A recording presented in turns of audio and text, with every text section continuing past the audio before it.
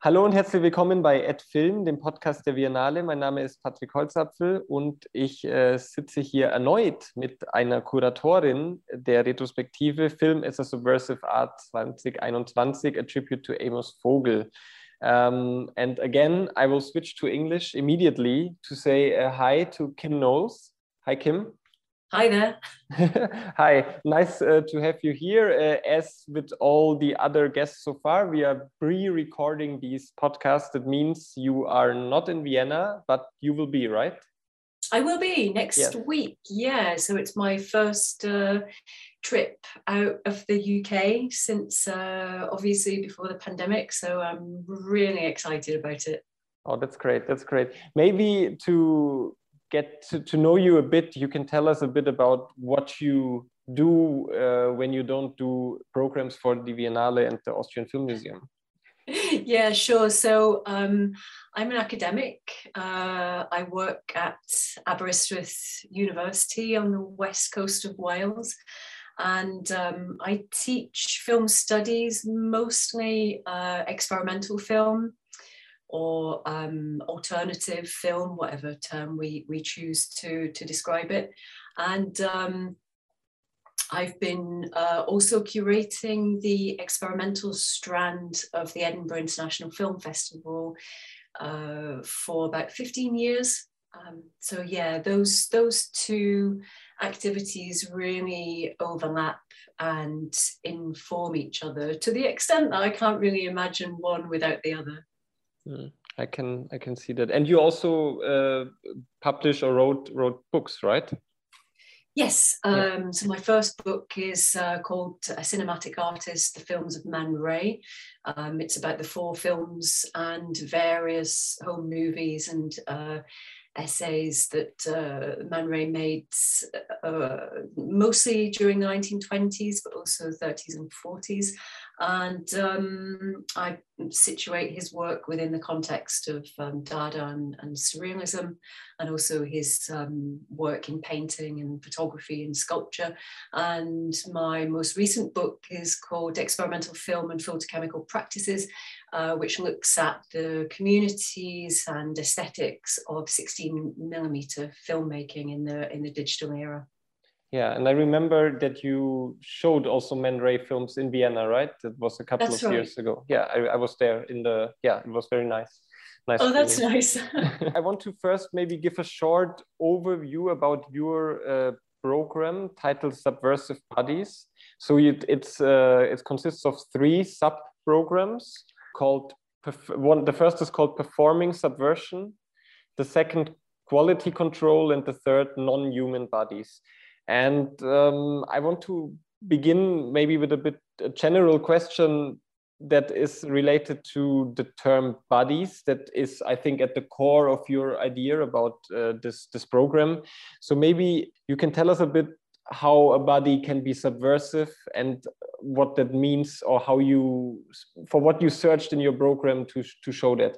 Yeah, I mean, I've been interested in bodies from various different perspectives in both my academic work and my curating for a number of years now, and I've looked at the performing body, but then also the body of the film itself. So a lot of the work that I've done in the past few years has been about thinking about the materiality and the physicality of film, and the way that filmmakers intervene through their own bodies on the surface of the film strip, the body of the film material.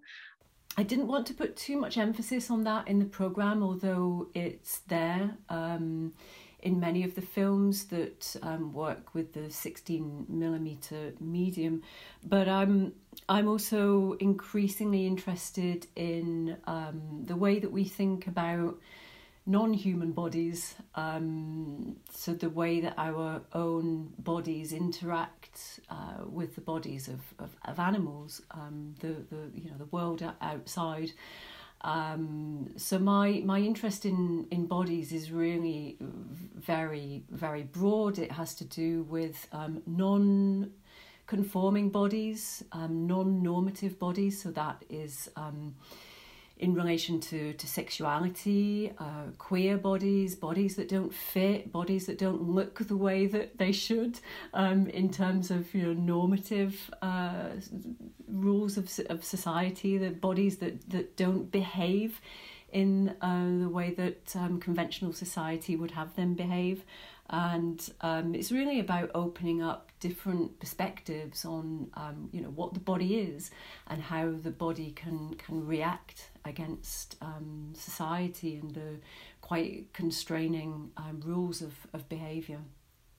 And do you feel that this, let's say, this image of the body is represented in cinema? I mean, because we all know, I think, that cinema is basically, there's a lot of beauty in cinema. I mean, the beauty, the kind of beauty that is normative beauty, like there's an image that is to be expected of an actress, an actor, and so on.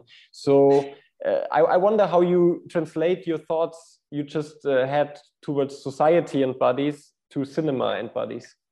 Yeah, I'm interested in Vogel's questioning of cinema as a form of entertainment, and so it's for me, it's to do with reacting against the traditional notion of beauty, but it's also reacting against the way that we tie bodies to narratives, to stories. I think for some people, the idea that a film can contain a body that isn't involved in telling a story is something quite unusual. Whereas, bodies can be explored very effectively outside of narrative structures, and I think that there's really a lot of scope outside of mainstream cinema for really thinking about what bodies do and how bodies express. And we really tied in commercial cinema to thinking about the bodies in quite limited ways, and that's even after decades of feminism and queer theory and the questioning of those structures. Laura Mulvey wrote her Visual Pleasure of Narrative Cinema in 1976, and I don't feel that we've come an awful long way since then in terms of the way that bodies are traditionally portrayed in the cinema. And I think one of the ways out of normative representations is to break free from narrative, break free from those traditional ways of tying the body to stories. Maybe you can tell us a bit about these ideas you just explained to us with an example of one of your films you programmed, for example, with Blua by Carolina Carey Quintero, and how those thoughts, those ideas translate into a film. Yeah, I think this is, for me, it's a film that I've been quite fascinated by for a few years since I programmed it at the Edinburgh Film Festival. For me, it's a really radical positioning of the human body in relation to the non-human body. It asks us to take these sort of imaginative leaps into rethinking our relationship with animals, and asks us to see them differently. So it's asking us not just to take up a different position in relation to those animal bodies, but to imagine our own bodies differently. There's this fantastic moment in that film where a woman is seen speaking to a dog. And it's only revealed to us after a few seconds that she's having a conversation with the dog, and she says something really quite curious to me about the dog. She reminds the dog of when the dog was in her belly, and of course it's absurd. It's kind of verging on surrealist to imagine that could actually be the case. And so therefore it's trying to get us to imagine a different kind of a different possible understanding of how we might think of animals and our own bodies in relation to the bodies of animals. I mean, obviously it's not possible for her to have given birth to a dog, but what if what if we were to think of animals in that way, that we can inhabit them and they can inhabit us? And so it's asking us to, move beyond the constraints of language and what is actually physically possible, to, go beyond and restructure our thoughts. I think it takes those risks in terms of realism and representation, and asks us to bounce off these metaphors and these fantastical possibilities, to give sort of imaginative, a little bit of imaginative playfulness to those relationships. And you wrote in the program notes, you mentioned this term vegan cinema, labeled by Annette Pick. Except maybe you can tell us your approach to that term and what it means to you. I think this is a really fascinating term that's essentially, I mean, in many ways, it kind of describes my approach to cinema and my interest in experimental cinema, and it's something that I think Vogel was also very concerned with, which is using cinema to open up a different way of seeing the world. And so Pick, through this term vegan cinema, describes a form of looking that isn't an act of consumption, but a more ethical being with. So it's about approaching, letting images be, and looking at the world not from a perspective of consuming or owning or fixing the image or controlling the image, but really allowing objects as images to open up something of themselves. And it's about thinking of images in thinking of our relationship to images as a dialogue rather than a system of power, which goes back to the Laura Mulvey reference.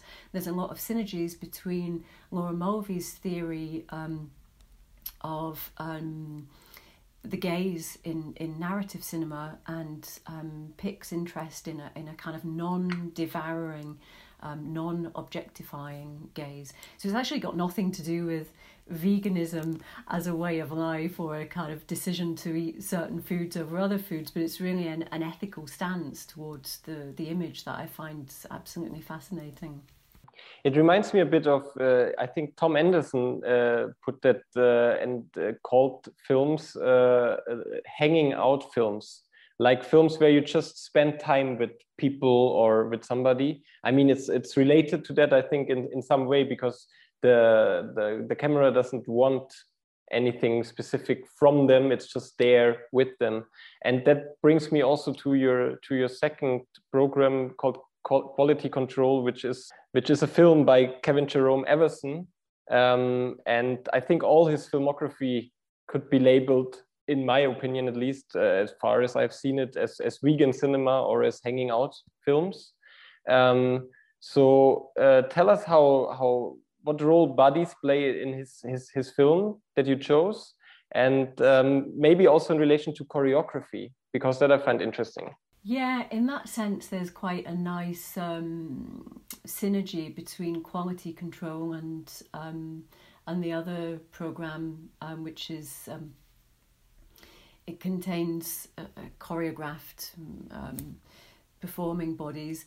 I mean, it's there's a nice way of thinking about vegan cinema that has to do with this observational mode of documentary filmmaking. And I feel like the observational mode is quite, as you say, it's the sort of hanging out, letting things be, letting the camera enter into a dialogue with the object that isn't about sort of fixing or controlling, or it takes away that voyeuristic aspect of cinematic representation. So the bodies in Quality Control, they're not, as I said earlier on, they're not tied to a particular narrative, or if they are, it's a narrative of the everyday, and I think Everson is really interested in assemblages. So the way that humans interact with other bodies, the way that daily work is a kind of choreography of different material interactions. And here the body isn't kind of, it's not performing for camera. It's not trying to be anything other than the work that it's carrying out. And so I think this is a really nice demonstration of this idea of vegan cinema. It allows us to see something in cinema that is usually deemed too uninteresting to be the subject of a film. This is everyday work. This is this is a kind of social milieu that wouldn't ordinarily be given that concentration of the camera, and so I think it sets up quite an interesting ethical position. It asks us to think about what cinema is, and who is it for. And it's a kind of filmmaking that is about drawing out the significance and the politics of the everyday, and I think that's where the body becomes quite interesting in that respect, freed from this obligation to tell stories. One thing that I think I only found in your program, especially in the first, Performing Subversion, is a certain focus on humor, which I find very interesting because, of course, it's quite, humor and subversion go very well together, I think.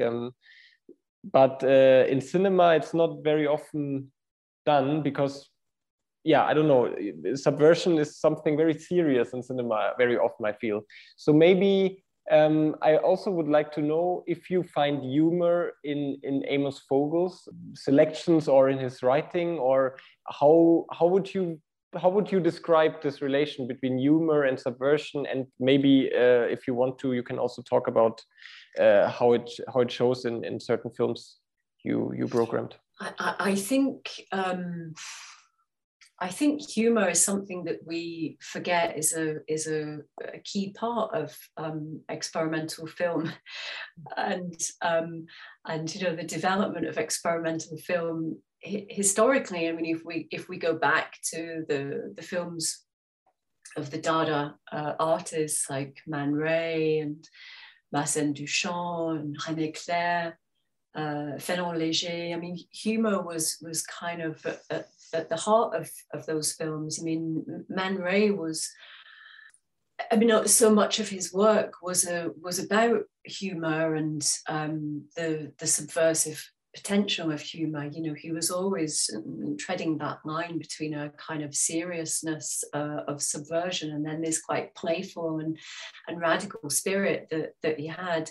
And it's something that I always try and communicate to my students at the start of my classes on experimental film, is that experimental cinema has these associations with a very dry, very serious, political, esoteric kind of expression that's only for the sort of educated few, and it's simply not the case. And I think once we break through that with the students, then they really settle into it and start to have fun with it. One of the things that Vogel says about film is that he's always looking for something that surprises us. He's looking for film to do something that hasn't done before. Of course, we can't have pure originality in every film that we come to, but it's always been my criteria for selecting films for the Edinburgh Film Festival is that I want to be surprised in the same way as Vogel. I want to see something that takes me to a new place each time, and often that happens through humor. And I think that's, Vogel is interested in film form. He's interested in unpredictability and ambiguity and surprise and spontaneity. But he's also interested he's looking for something that that surprises us through humor, and often that can be the way into a film. Surprise can be serious, but it can also be humorous. And I think quite, if you look at the films in his selection in Film as a Subversive Art, many of them have a lot of investment in humor, in taking subversion to that playful extreme. Sometimes it can be in quite an excessive or sometimes explicit manner, but there's an element of humor runs through those films, of course, but it's always balanced with a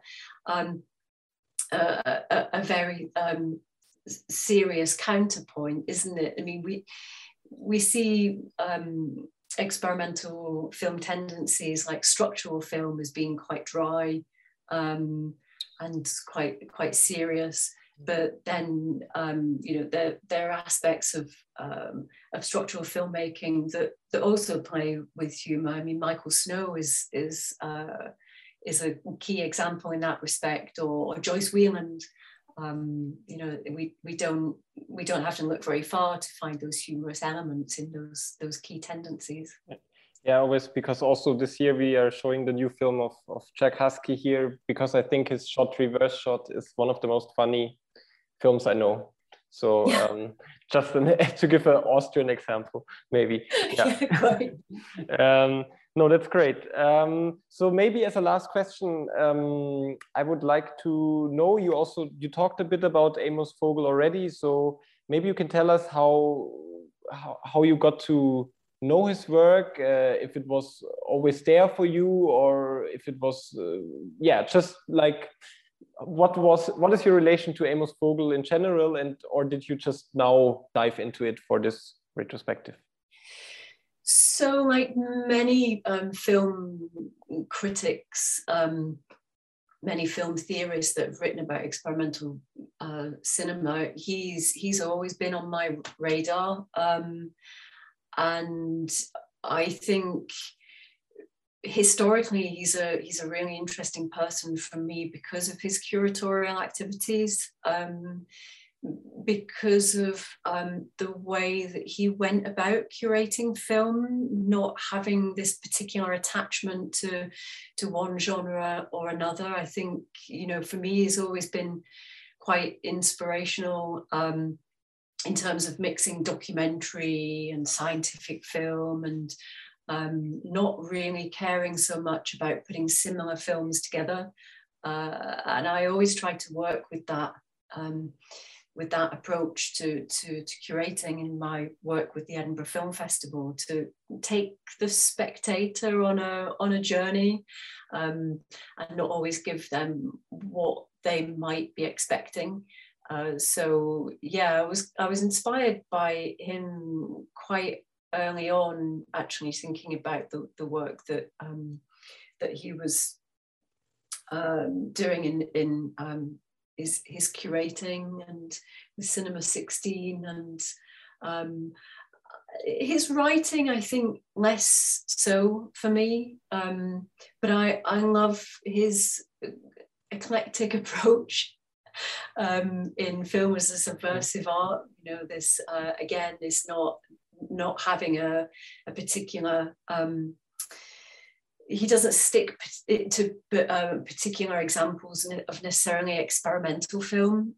He's quite eclectic in his taste, and I think that book is quite curious in the way that it approaches film criticism, and the kind of films that he incorporates. It's quite confusing to navigate, but quite inspirational as an academic as well. So I think your program will not be as confusing to navigate, but it will be still full of surprises. So we are very happy to welcome you in a couple of days. And thank you so much for talking to me. Thanks very much. I'm looking forward to it, and I'm really happy to have been invited as one of the curators. It's a really exciting opportunity. Great, thank you. Bye. Thank you. Bye.